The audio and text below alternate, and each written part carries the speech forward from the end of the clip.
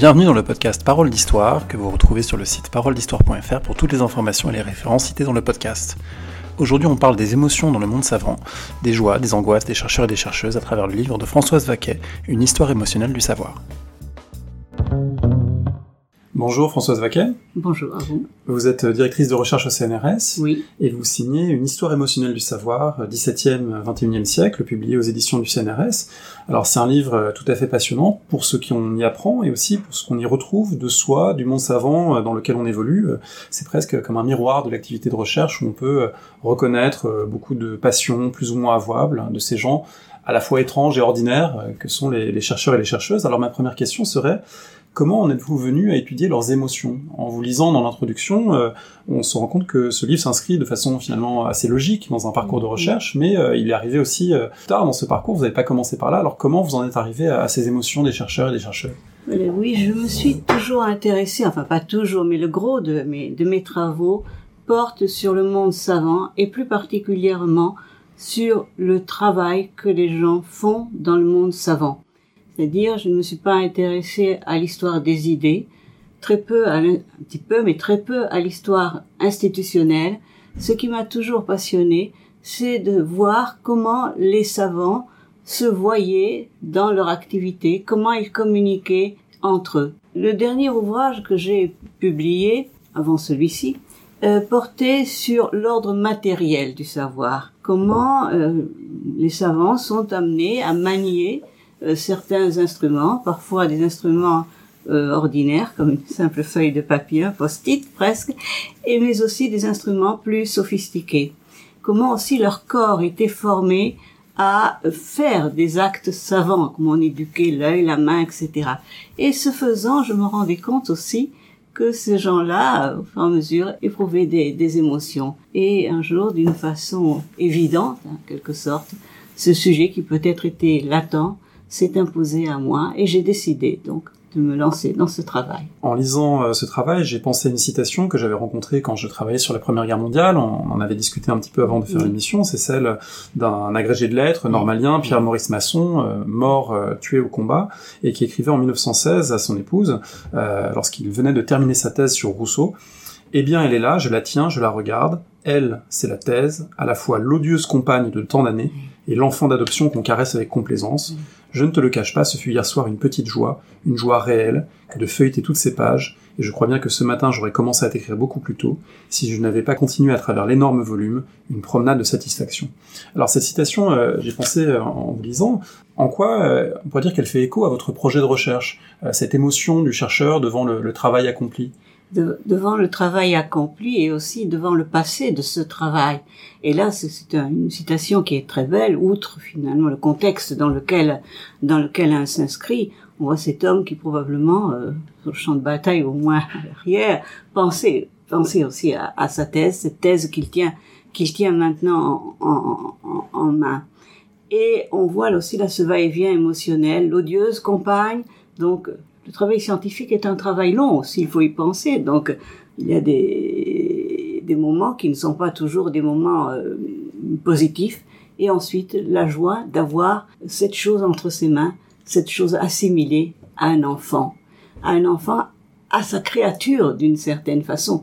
Ce qui peut, et ça j'en parle dans mon ouvrage, peut expliquer ensuite des sentiments extrêmement violents lorsque l'enfant est volé, dans le cas du plagiat. Alors ce rapport émotionnel au travail, à la recherche, au résultat de cette recherche, pourtant ça ne va pas de soi, puisque, vous l'expliquez, on a longtemps fonctionné avec l'idée du savant totalement dénué d'émotions, dénué d'affect, de la pure machine de recherche qui fonctionnerait tel un ordinateur et qui serait coupée de ses émotions. C'est une idée reçue. Est-ce que, d'ailleurs, on peut, avant de la critiquer, vous montrer à quel point cette idée ne fonctionne pas, mais est-ce qu'on peut peut-être expliquer comment cette idée s'est cristallisée? Qu'est-ce qui a fait émerger cette idée du savant totalement dénué d'émotions? Alors, ce que je voudrais pointer, si vous me le permettez, d'abord, c'est que les émotions que le savant éprouve dans son travail ne sont pas uniquement liées au travail de recherche propre. Le savant s'inscrit dans un milieu. Il est en relation avec des collègues, des supérieurs, des inférieurs. Je n'ai pas parlé non plus des relations avec l'administration, qui aussi sont un autre problème. Ils travaillent dans des lieux qui peuvent être des lieux plaisants, mais aussi des lieux parfois fort déplaisants, des lieux durs, hostiles. Et aussi, ils manient des instruments qui marchent et qui ne marchent pas. Donc, si vous voulez, ce bain, en quelque sorte, affectif, ce bain émotionnel dans lequel le savant se trouve est un bain extrêmement vaste. Ce qui se passe, c'est que quand on lit, quand on voit des publications, et peut-être plus encore dans le monde des sciences dures, physique, chimie, biologie, etc., que dans les nôtres, c'est de voir cette façade complètement lisse qu'offrent les publications. La science se fait totalement impersonnelle. Le jeu d'ailleurs est presque absent des articles scientifiques. Le jeu est absent, mais si ce n'était que le jeu, ce serait peu de choses. Pas de titre de fantaisie. Tout est calibré, cadré. Tout le monde écrit à l'heure actuelle, depuis les années pratiquement 50, 60, tous les savants dans le monde entier écrivent leurs articles suivant le même plan, en 5 parties. Alors c'est le plan IMRAD, j'ai découvert ça en vous lisant, parce qu'effectivement quand on fait pas des sciences dures, on n'est pas familier de cela. IMRAD, est-ce qu'on peut dire ce que signifie cet acronyme? Alors c'est un acronyme anglais bien sûr, qui veut dire introduction, matériel et méthode, recherche, and discussion. Voilà, donc il y a ces 5 parties qui calibrent tous les articles. Le résumé, l'abstract en tête est calibré.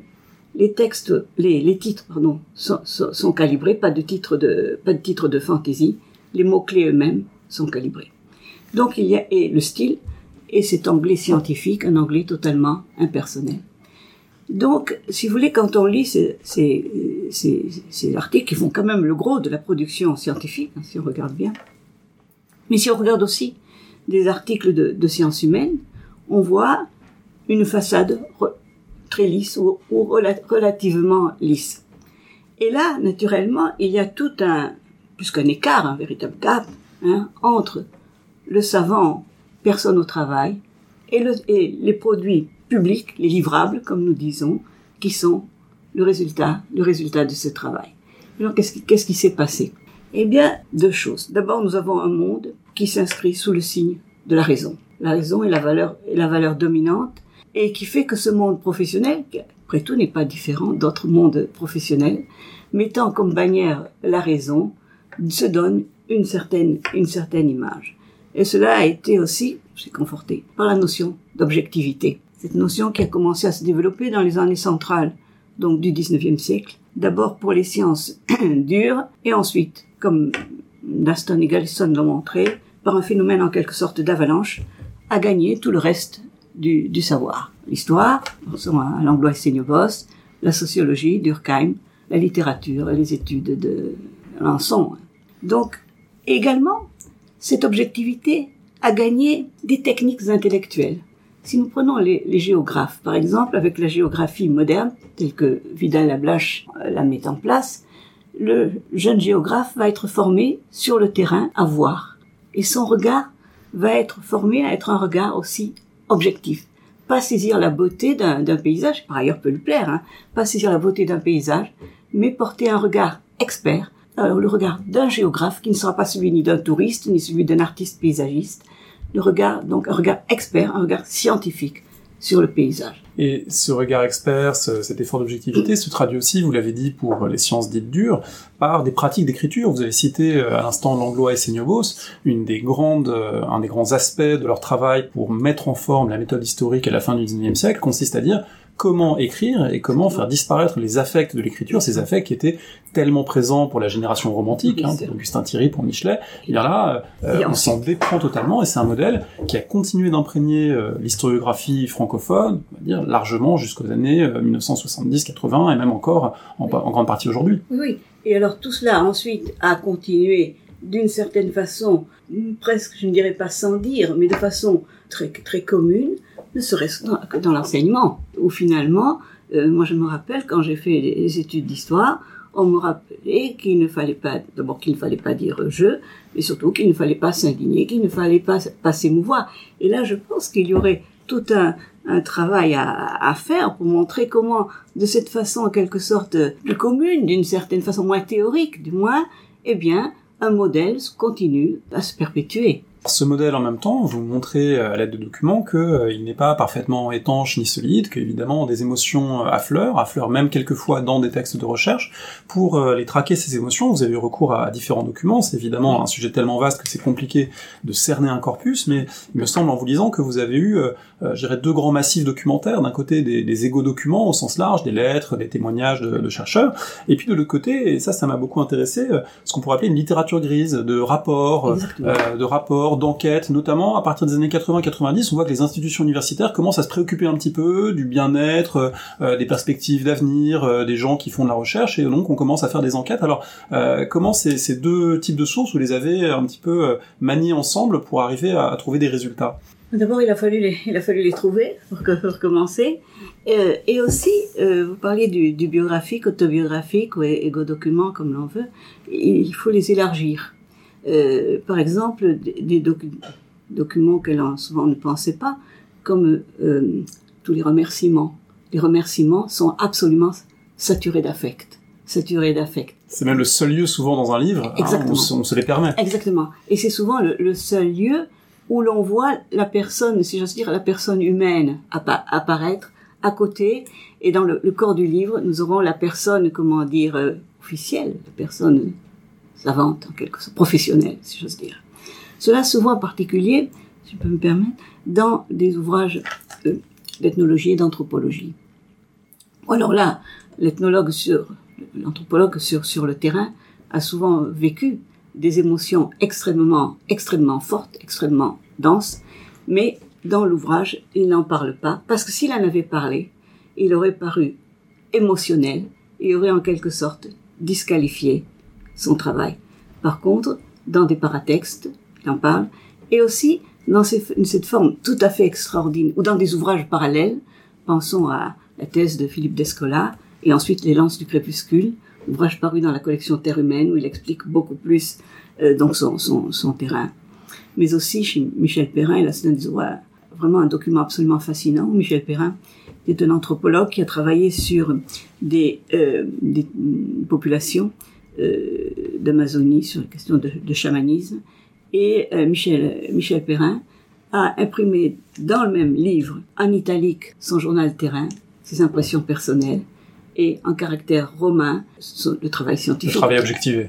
Oui, exactement. Donc, si vous voulez, il faut élargir un petit peu ce biographique, ne pas s'en tenir simplement aux biographies des personnes, aux autobiographies, aux nécrologies aussi, qui apportent pas mal de documents, les correspondances. Bon. D'autant que ce sont souvent ces biographies et autobiographies des gens consacrés qui, à la fin de leur carrière, rédigent un récit qui est d'ailleurs parfois un petit peu, non pas embelli, mais disons lissé de leurs émotions, avec parfois une trajectoire triomphale jusqu'au Collège de France, jusqu'au grand laboratoire, etc. Et donc il faut aussi arriver à voir les gens plus ordinaires, qui ne sont pas juste les grands chercheurs consacrés. Exactement. Et c'est pour ça que ces enquêtes, par exemple, permettent d'avoir avoir un champ d'observation pour moi plus large. Et cela, on les voit soit dans des témoignages que des personnes ont apportés, des jeunes chercheurs, par exemple. On le voit également dans des enquêtes sur le monde universitaire, des fois des enquêtes qui porteront sur toute autre chose, mais sur des carrières, par exemple, sur l'évolution de carrière, et à des moments, des personnes qui ont eu des accidents de carrière ou des difficultés dans leur carrière apportent des témoignages émotionnels. On le voit aussi dans des documents que des personnes ont laissés sur ce qu'est l'ordinaire du travail. Alors bon, il y a le témoignage splendide d'Arlette Farge, sur le goût de l'archive, bien sûr, bien connu des historiens et des étudiants en histoire, on leur fait souvent lire. Mais il y a aussi d'autres témoignages, et en particulier aussi en histoire, mais aussi par exemple sur le travail de terrain maintenant, de jeunes chercheurs ont laissé aussi des témoignages. Parler de ces jeunes chercheurs, ça amène peut-être à dire que ce type de texte se multiplie depuis ce que vous utilisez comme expression dans le livre, l'idée d'un tournant réflexif des sciences humaines en particulier depuis les années 1980 en gros. Et ça se voit notamment beaucoup dans les mémoires qu'on appelle souvent égo-histoire, déposées pour les habilitations à diriger les recherches. De plus en plus sont publiées, de plus en plus donnent accès à la construction par les individus de leur propre rapport au savoir, très récemment, Étienne Hanheim en a publié un qui est remarquable, le travail de l'histoire, de l'historien. Donc c'est des documents qui deviennent plus courants. Il est plus courant aujourd'hui de parler de soi, de parler de sa recherche que ça n'était encore il y a 60 ou 80 ans. Oui, je dirais oui, du point de vue de la masse documentaire, une masse documentaire qui devra aussi être étudiée, car il y a là aussi un certain nombre de topos qui arrivent et dont on peut se demander s'ils correspondent à la réalité vécue ou au contraire à une sorte d'adéquation au milieu, hein, c'est certain. Ces documents, j'en ai lu quelques-uns. J'ai été je ne dirais pas je suis un peu sur ma faim d'une certaine façon parce que je trouvais parfois des mêmes choses qui revenaient. Il faudrait en voir beaucoup avec une grille de lecture extrêmement précise. Il faut penser aussi que ces documents, et je ne parle pas au travail d'Étienne Hanheim publié, ni au travail de Patrick Boucheron publié, mais aux travaux, comment dire, en quelque sorte dactylographiés, que l'on présente au moment de l'habilitation. Si là quand même c'est la dernière épreuve avant d'avoir l'habilitation et de pouvoir ensuite poursuivre la carrière, s'il n'y a pas là quand même une certaine parfois modération qui a pu jouer, il faut quand même être on est dans un cadre encore très ritualisé. Moi j'ai l'impression que oui. J'ai l'impression que oui, et certaines choses. Ce serait intéressant justement de voir ce qui a été publié et ce qui ne l'est pas, et de voir s'il n'y a pas un travail après de mise en écriture, et aussi, par exemple, je pense au cas de Patrick Boucheron, une mise en écriture plus littéraire aussi. Les savants que vous étudiez sont pour beaucoup, durant la première moitié du XXe siècle, des hommes, et puis émergent au fil de la recherche, à partir des années 70-80 encore une fois, des femmes au travail, de la recherche. Est-ce que cette question de la place des hommes et des femmes, et puis éventuellement de la place de leurs émotions, vous voulez être posée en travaillant sur ce livre? Oui, je me suis posé cette question sans pouvoir totalement la résoudre, parce que je pars essentiellement sur la base de témoignages écrits. Je n'ai pas été formée à la technique des archives orales. Je peux les utiliser, mais je ne saurais pas les faire parce que il faut faire aussi c'est un genre à maîtriser, à apprendre. Donc, j'ai essentiellement travaillé sur des témoignages écrits. Or, quand on regarde toute la littérature, et elle est abondante, sur la place des femmes dans le monde scientifique, ce qui compte majoritairement dans les agendas de recherche, c'est, si vous voulez, la carrière. Combien l'entrée des femmes dans l'université comme étudiantes, ensuite l'entrée des femmes comme, disons, assistantes, aujourd'hui on dirait maître de conférence, ensuite comme professeur. C'est censé monter, savoir si ce plafond de verre va être... Une question de proportion. Oui, et savoir si le plafond de verre va être brisé, et aussi les disciplines. Dans quelle discipline il y en a plus, dans quelle discipline il y en a moins, à quoi on se heurte, etc. Et c'est très curieux de voir que sauf exception bien sûr, les émotions ont été très peu prises en considération. Est-ce que ce n'est pas d'une certaine manière parce que précisément il y a eu longtemps l'association qui a été faite entre le rationnel, l'objectif qui serait masculin et puis l'émotif qui serait féminin? Est-ce qu'il n'y a pas là une forme de compensation à ce discours qui a longtemps existé? Ça ce serait fort possible. Et là vous évoquez ces grands binômes qui ont été faits comme objectivité, subjectivité. La subjectivité étant en quelque sorte l'ennemi intérieur de l'objectivité, subjectivité qu'il faut réduire. Donc nous avons objectivité, subjectivité, esprit, corps, masculin, féminin. Là, on entre dans toute une série de binômes qui fonctionnent parfaitement. Oui, vous avez raison.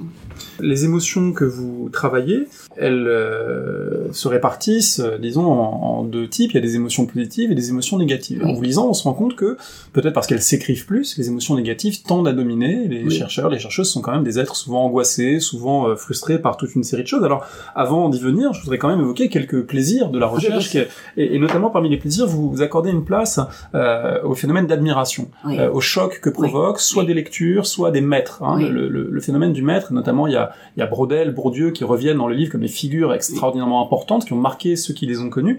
Ça fait partie, là aussi peut-être de passages obligés dans des textes autobiographiques de dire quelle est la rencontre marquante, rencontre de livres, et plus souvent rencontre de personnes. Oui, alors ça c'est une chose qui frappe. Il y a souvent pas toujours naturellement bien sûr, des avant et des après. Souvent ce qui déterminait plus qu'une carrière, plus qu'un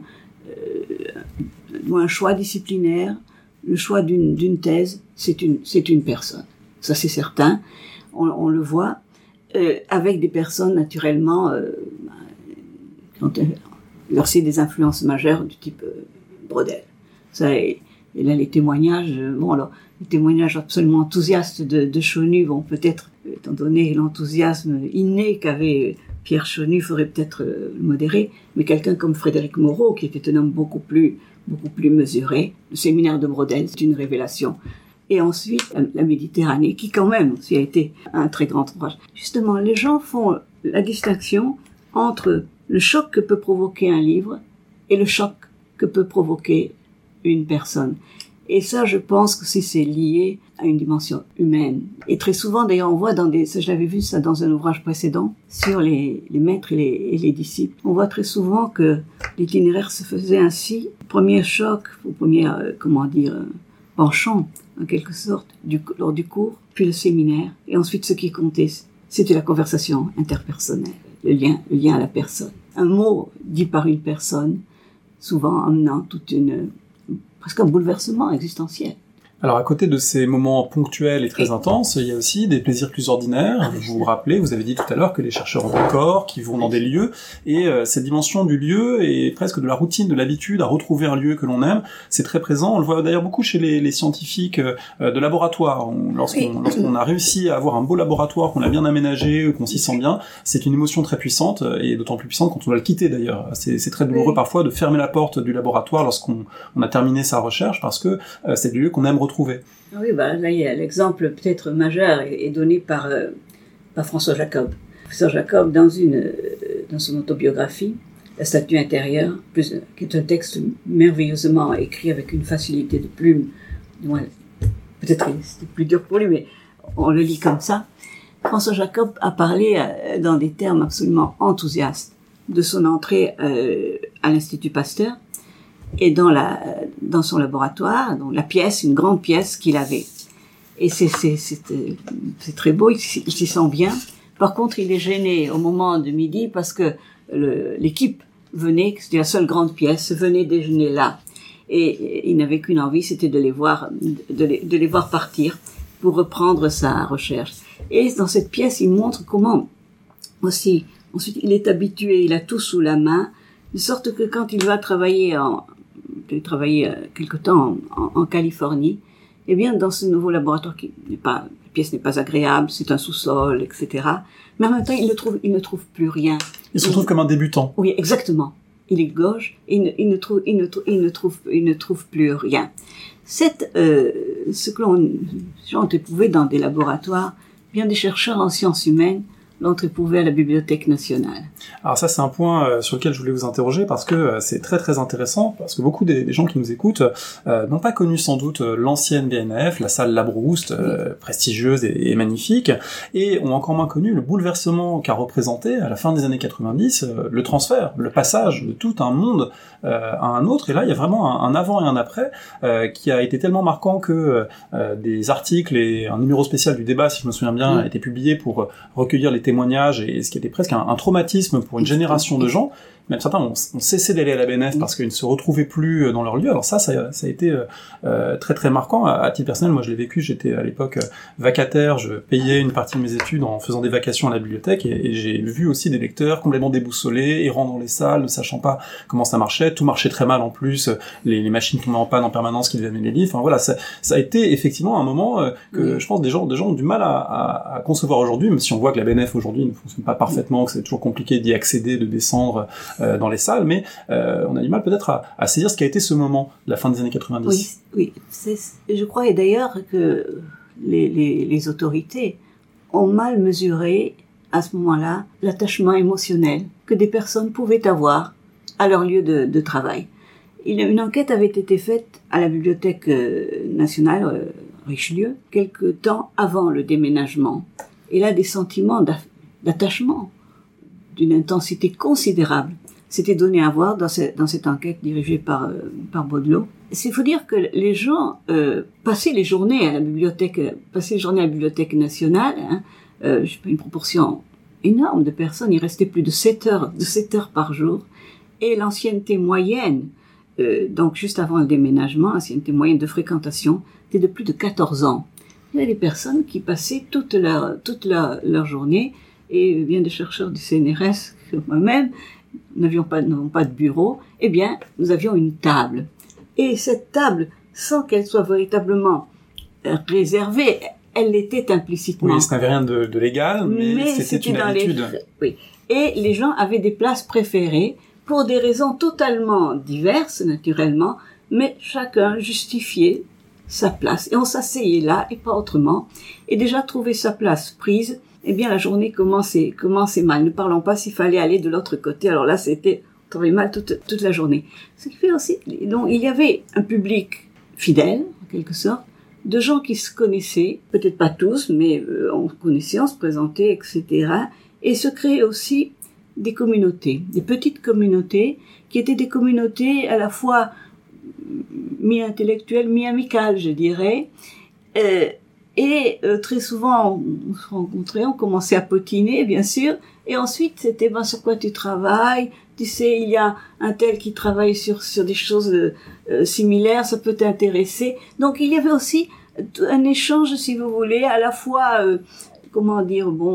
amical, professionnel aussi, mais aussi scientifique. Et ça, ces échanges ont largement été perdus une fois que les gens sont passés à Tolbiac, parce que les gens n'avaient plus le temps. Et la configuration aussi de Richelieu est portée. C'est allée centrale où tout le monde passait. Ensuite, la salle des catalogues où tout le monde était obligé d'aller. Le passage à Tolbiac a été un passage qui a été à la fois, qui a été fait de sentiments mêlés. Les travaux préparatoires ont duré plus de 10 ans. Et pendant 10 ans, naturellement, toutes les rumeurs ont circulé. Des rumeurs catastrophiques, mais aussi des enthousiasmes, des facilités considérables étaient promises. Oui, l'ouverture jusqu'à 22h. 22h. Tous les livres, on aurait tous les livres, non seulement ceux de la Bibliothèque nationale, mais ceux des bibliothèques de province, tout viendrait. Il y aurait des petits bureaux réservés, etc., etc. Donc, et quand les gens sont arrivés à Tolbiac, naturellement, ça a été une déconvenue, comme vous le disiez justement. Rien ne marchait, tout bloqué, les cartes se démagnétisaient, on n'arrivait pas à voir les livres. Et après 3 semaines vraiment de pagaille, je dirais, eh bien après 3 semaines, les personnels ont fait une grève qui a aussi duré 3 semaines. Je crois que c'est la plus longue grève dans l'histoire de la Bibliothèque nationale. Et quand la bibliothèque a réouvert, tout a fonctionné, mais fonctionné en mineur. D'où des déconvenus. Des gens qui ont arrêté de venir, même des gens qui ont... le public s'est considérablement rajeuni. Le public a complètement changé. Il y a des gens qui ne sont plus venus, aussi parce qu'ils ne pouvaient plus venir, parce qu'au début, je pensais que les marches étaient sans rampe, monter encore ça allait bien, mais descendre c'était assez vertigineux, et puis c'était fatigant pour des personnes d'un certain âge. Donc le public s'est complètement modifié. Des gens plus jeunes qui seraient venus se sont dégoûtés à cause de ces 3 semaines très très très très fâcheuses, et donc peu à peu la configuration du public s'est modifiée. Et là aussi est arrivé un autre phénomène qui est l'édition numérique, qui fait que maintenant, nous avons sur nos ordinateurs chez nous, nous avons par exemple toutes les revues. Donc ça change beaucoup. On a plus cette nécessité d'aller aussi grande du moins, on doit encore aller à la bibliothèque, mais moins grande. Il y a un autre changement qui est plus global, ça c'est évidemment un phénomène avant tout parisien, avec des chercheurs qui venaient bien sûr de la Biennale d'autres horizons, mais ça a concerné avant tout un milieu parisien, celui que vous avez évoqué. Il y a un phénomène plus global, d'une quinzaine d'années antérieures, que vous racontez également, et là aussi qui est une sorte de préhistoire de la recherche que nos éditrices auditeurs plus jeunes auront peut-être du mal à imaginer, ça a été l'irruption de l'ordinateur. L'irruption de l'ordinateur qui a bouleversé non seulement les pratiques intellectuelles, mais les émotions des chercheurs, les émotions très partagées entre la terreur de perdre ses données, de ne pas arriver à faire fonctionner la machine, et puis l'émerveillement de pouvoir imprimer soi-même une page aussi bien que l'aurait fait un imprimeur. Et ça, je pense que c'est quelque chose qu'on a du mal à mesurer aujourd'hui, où c'était devenu tellement banal, mais les premières imprimantes, les premiers traitements de texte qui permettaient à chacun de faire sa mise en page et de déployer soi-même son propre travail intellectuel, ça a bouleversé un certain nombre de gens. Ça vraiment, je crois, dans la pratique ordinaire, en quelque sorte, du travail, c'est quelque chose auquel on ne pense plus aujourd'hui tellement l'usage de l'ordinateur est devenu une banalité et aussi une facilité et aussi un moindre coût. Je me rappelle avoir fait ma maîtrise avec une machine à écrire, puisque j'ai commencé comme cela, et avoir acheté le premier ordinateur quand je faisais ma thèse de doctorat d'État, parce que là c'était assez gros, même si moi j'ai été relativement modérée, je n'ai fait qu'un millier de pages, et se poser la question, comment allait-on faire pour taper tout cela? Et donc acheter un ordinateur. Et le début, il faut dire que les ordinateurs, c'était assez difficile à maîtriser, ne serait-ce que déjà à brancher. La documentation était il y avait un énorme volume absolument incompréhensible, et le début c'était très difficile. Il y avait à la fois l'émerveillement, comme on a dit, de cette machine qui permettait justement d'avoir une mise en page parfaite, avoir les notes qui suivaient, et vous verrez un jour, si vous avez l'occasion, dans des ouvrages qui sont imprimés encore dans des thèses dans les années 50, 60, on voit des notes bis, ter, quater, parce que les gens ne voulaient plus rechanger l'ordre. Oui, ils avaient fait une première numérotation, et puis en tapant, on se rendait compte qu'il y avait une note à insérer, et du coup il fallait faire la note 25 bis. Voilà. Et donc il y a eu cette facilité qui était donnée. Envoyer le texte, c'était, j'assure, merveilleux de voir tout. On faisait rien, et le texte ensuite s'imprimait tout seul. Et ensuite il y avait naturellement la peur de ne pas savoir faire marcher la machine, la peur d'être inférieur à la machine. La peur aussi chez des humanistes, hein.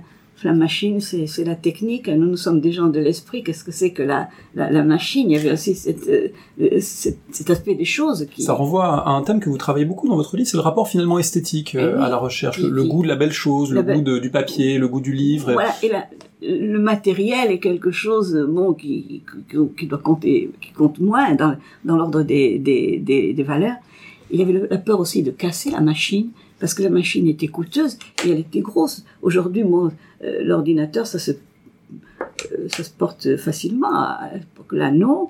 Et puis aussi la grosse dépense que l'on avait faite quand on avait acheté cela. Et il y avait donc ce qu'on appelait une perception apeurée de la machine qui coexistait avec cet émerveillement. L'étape suivante est arrivée, et ça aussi les gens l'oublient, avec Internet. Il y a eu une méfiance très grande par rapport à Internet. Les gens ne voulaient pas mettre en ligne des textes. Il y avait la peur d'être volé, une chose. Mais aussi, c'était jugé moins bien que l'imprimé. Publication informatique était jugée comme une publication de second ordre. Alors maintenant, tout cela a un peu disparu. Il n'y a plus ce phénomène que l'on a appelé de computer anxiety, anxiété de l'ordinateur. Et maintenant, il y aurait plutôt une autre, disons, pathologie qui se serait mise en place. Ce seraient les phénomènes de frustration, des phénomènes de rage. On est habitué à ce que la machine réponde vite, et quand elle ne répond pas vite, eh bien, on voit ça se voit dans d'autres métiers également, mais chez nous aussi, parce que les savants en plus sont des gens toujours pressés, et on voit les gens qui tapent frénétiquement sur la touche entrée, et naturellement après ça bloque. Et ce sont des phénomènes là qui sont étudiés sous le nom de computer frustration, computer rage, et qui montrent les émotions. Or ces émotions, en plus, là, je voudrais bien insister sur ça, ce sont pas simplement des anecdotes ou des choses, comment dire, des à côté. Des à côté. Ça joue dans le travail. Quand le jour où vous aviez perdu un texte, ou bien même maintenant, quand vous naviguez sur des sites et que vous pensez que vous allez trouver, maintenant on y est presque, et que l'on voit s'afficher erreur 404, page not found, on a qu'une envie, c'est d'envoyer la machine promener, et surtout ça amène un moment plus ou moins grand de déconcentration, et ensuite il faut se remettre au travail. Parmi les angoisses, les difficultés, il y en a une qui est malheureusement familière aussi des collègues actuellement, ce sont les problèmes de recrutement. On est dans un contexte où le nombre de postes est de plus en plus restreint, et évidemment on le déplore, mais ces difficultés devant les recrutements, elles se rencontrent pour tous les chercheurs, à toutes les étapes. Vous citez longuement notamment les lettres de Marc Bloch et Lucien Febvre pour leurs campagnes respectives au Collège de France, en montrant à quel point ça a été compliqué pour ces hommes qui étaient déjà des savants installés, parler, de se soumettre au rituel, en partie humiliant, complexe, opaque, de l'élection, de la recherche d'un poste. Alors, est-ce qu'on peut revenir sur cet épisode qui est pas toujours bien connu, mais qui a été très important pour eux? Oui. D'autant que là, en général, souvent, pour étudier ces phénomènes, on pense au recrutement, c'est-à-dire au premier recrutement, à l'entrée dans la carrière, qui souvent est extrêmement difficile, extrêmement douloureux. Aujourd'hui, on voit pour de jeunes, des doctorants, des docteurs plus exactement, de jeunes docteurs, mais qu'il a été, je peux vous le rappeler aussi, dans les années 70, après 68, il y avait eu un grand appel d'air, et après, immédiatement, l'accordéon, en quelque sorte, s'est refermé. Et la génération qui est arrivée sur le marché, je veux dire, dans les années 70, a eu beaucoup de difficultés aussi. Alors, on pense au recrutement, mais aussi il faut penser à la suite de la carrière, parce que les gens progressent là-dedans. Et donc, je me suis intéressée justement à ces entrées au collège de France, parce qu'à la différence des universités où souvent nous n'avons que très peu de documents, les documents qui restent sont procès-verbal, disons, des concours. De la commission, et puis après ce sont surtout des bruits et des témoignages informels. On a peu de choses. Alors que là, d'abord, on a les rapports qui sont faits pour les thèses, et on a quelques éléments dans les procès-verbaux, au Collège de France, et là, pour certains cas, celui de Holboix, par exemple, celui de Marc Bloch, Lucien Febvre, on avait des documents. Holboix, je rappelle, qui a été élu au Collège de France sous le moment de la Deuxième Guerre mondiale, et d'ailleurs qui n'a malheureusement jamais pu enseigner, puisqu'il a été déporté, qu'il est mort en déportation. Mais Holboix avait tenu son journal de campagne, où il a noté toutes les visites qu'il a faites.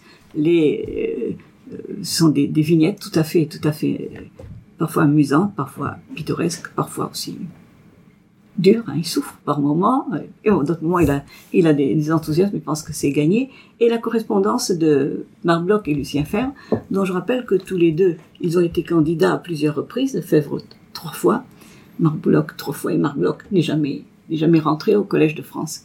Et donc, là, on a énormément de documents.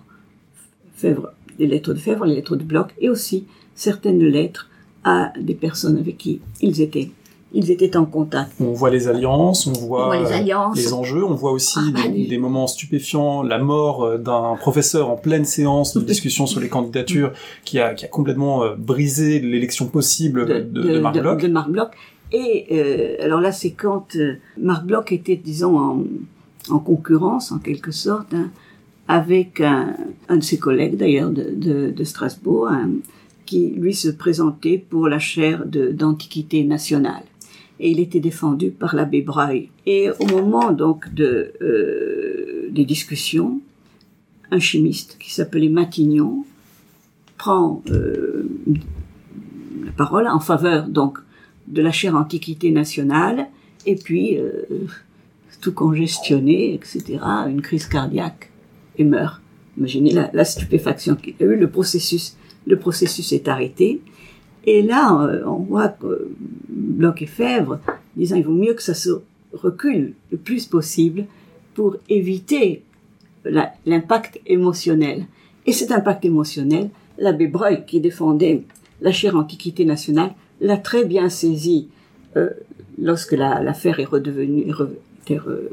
été reprise, et l'abbé Breuil, avant de redire le texte qu'il avait dit en faveur, donc Antiquité nationale, fait précéder ce texte d'une déclaration où il rappelle les circonstances et les derniers mots du glorieux défunt, comme si le glorieux défunt, depuis le ciel, parlait pour Antiquité nationale.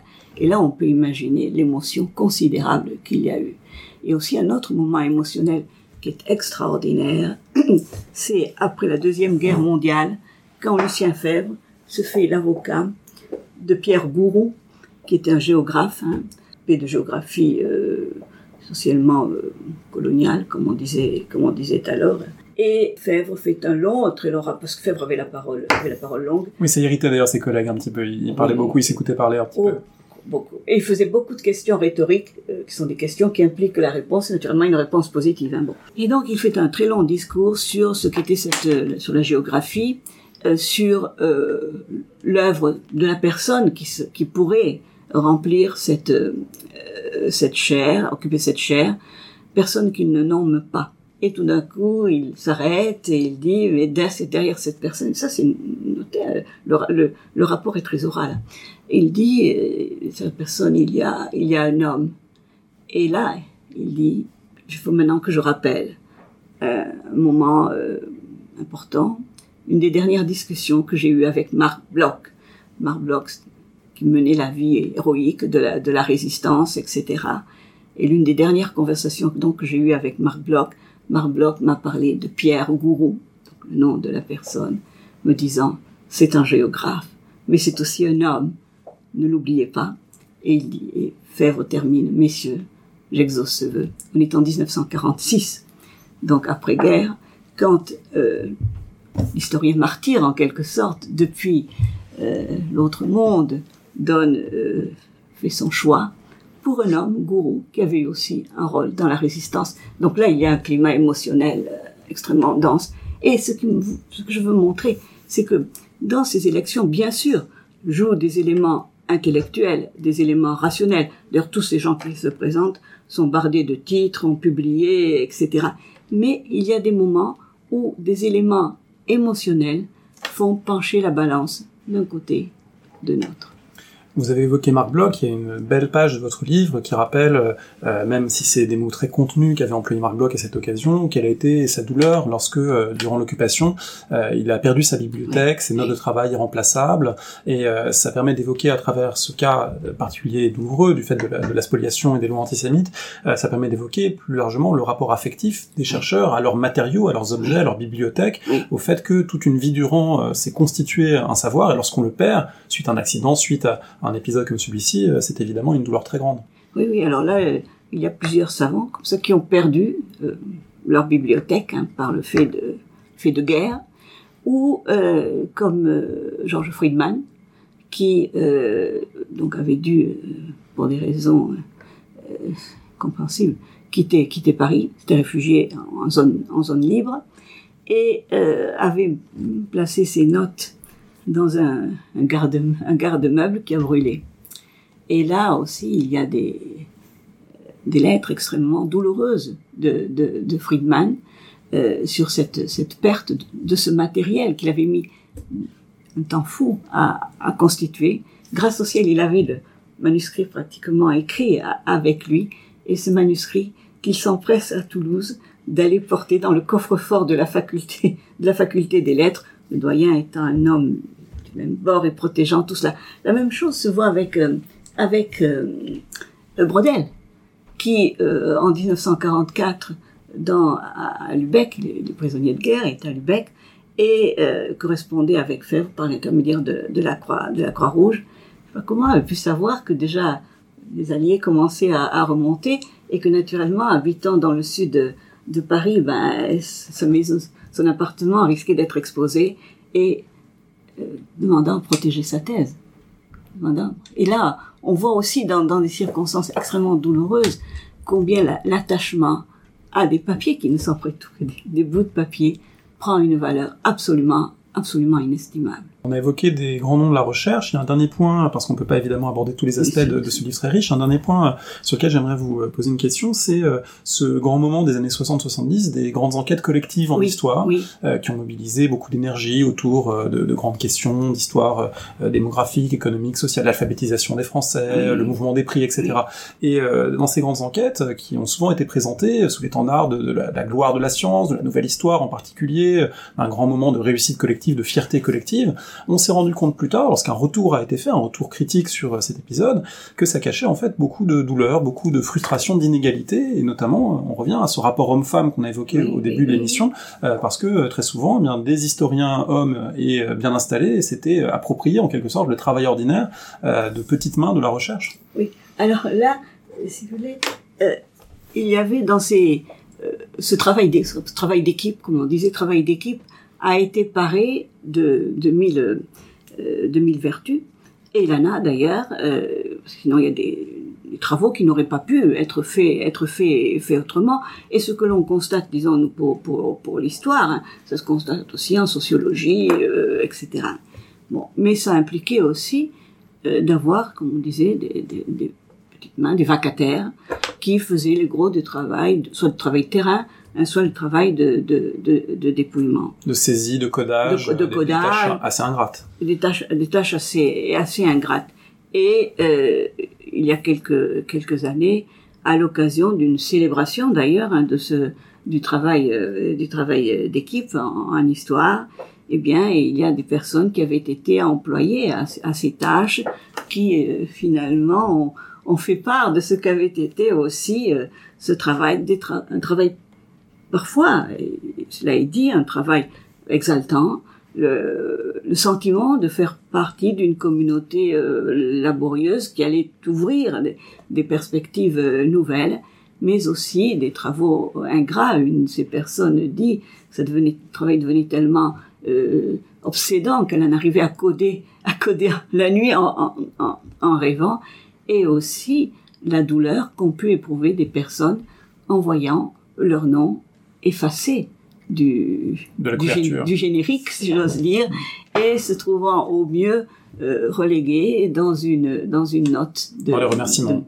une note de bas de page, et cela est perçu comme une blessure profonde, tellement profonde que 20 ans après dont on en parle.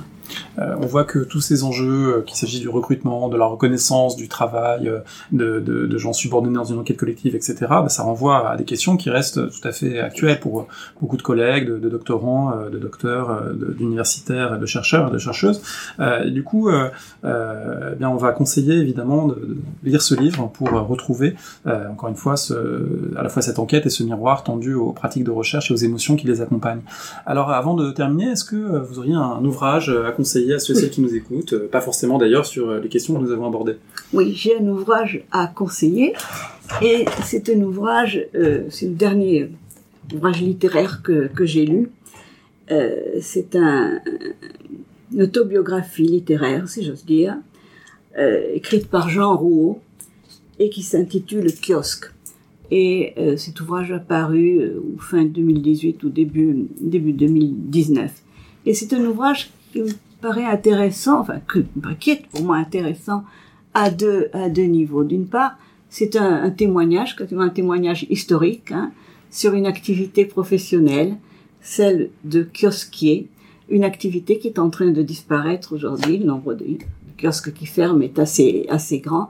Et donc, Rouault offre dans ce volume un tableau sur ce qu'était l'activité des kiosquiers dans la décennie 80. Leur travail, leur relation avec le public, un public parfois assez pittoresque, surtout dans le quartier où Rouault se trouvait. Mais aussi c'est un ouvrage qui m'a intéressé d'un autre point de vue d'une autobiographie littéraire d'un homme qui veut devenir écrivain, qui a choisi ce métier, cette activité de kiosquier pour garder du temps libre pour l'écriture, mais qui, dans le même temps, se heurte, dans les années 80, ce qu'on appelait le textualisme, c'est-à-dire qu'il avait décrété la mort de l'auteur, la mort du récit, la mort de l'histoire, et donc pas de place pour le romanesque, ce qui, pour quelqu'un qui était, avait une tendance au romanesque, était quelque chose de très fâcheux. Et là, on voit toutes les anxiétés, les angoisses, aussi l'essai de se plier à une doxa qui ne lui correspondait pas, et d'ailleurs ça ne marche pas. On voit tous ces drames, aussi parfois des enthousiasmes, cette ténacité de Rouault, et c'est un ouvrage aussi où il y a beaucoup d'émotions. On sait que l'histoire a bien fini, puisqu'elle a fini en 1990 avec le prix Goncourt, hein, les chants d'honneur, qui est aussi un très beau livre. Et c'est un livre aussi d'une écriture très très belle, moi que j'aime beaucoup, une écriture, phrase très longue, chez Rouault, qui en sert la réalité, mais pas pour l'étouffer, mais pour trouver dans la réalité ce qui est essentiel. Et je conseille beaucoup de le lire.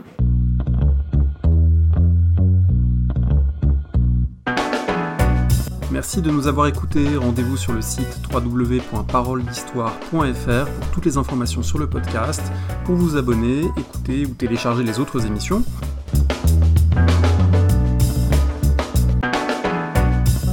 La discussion se poursuit aussi en ligne, notamment sur Twitter. Vous pouvez poser des questions @parolediste et à bientôt pour un prochain épisode.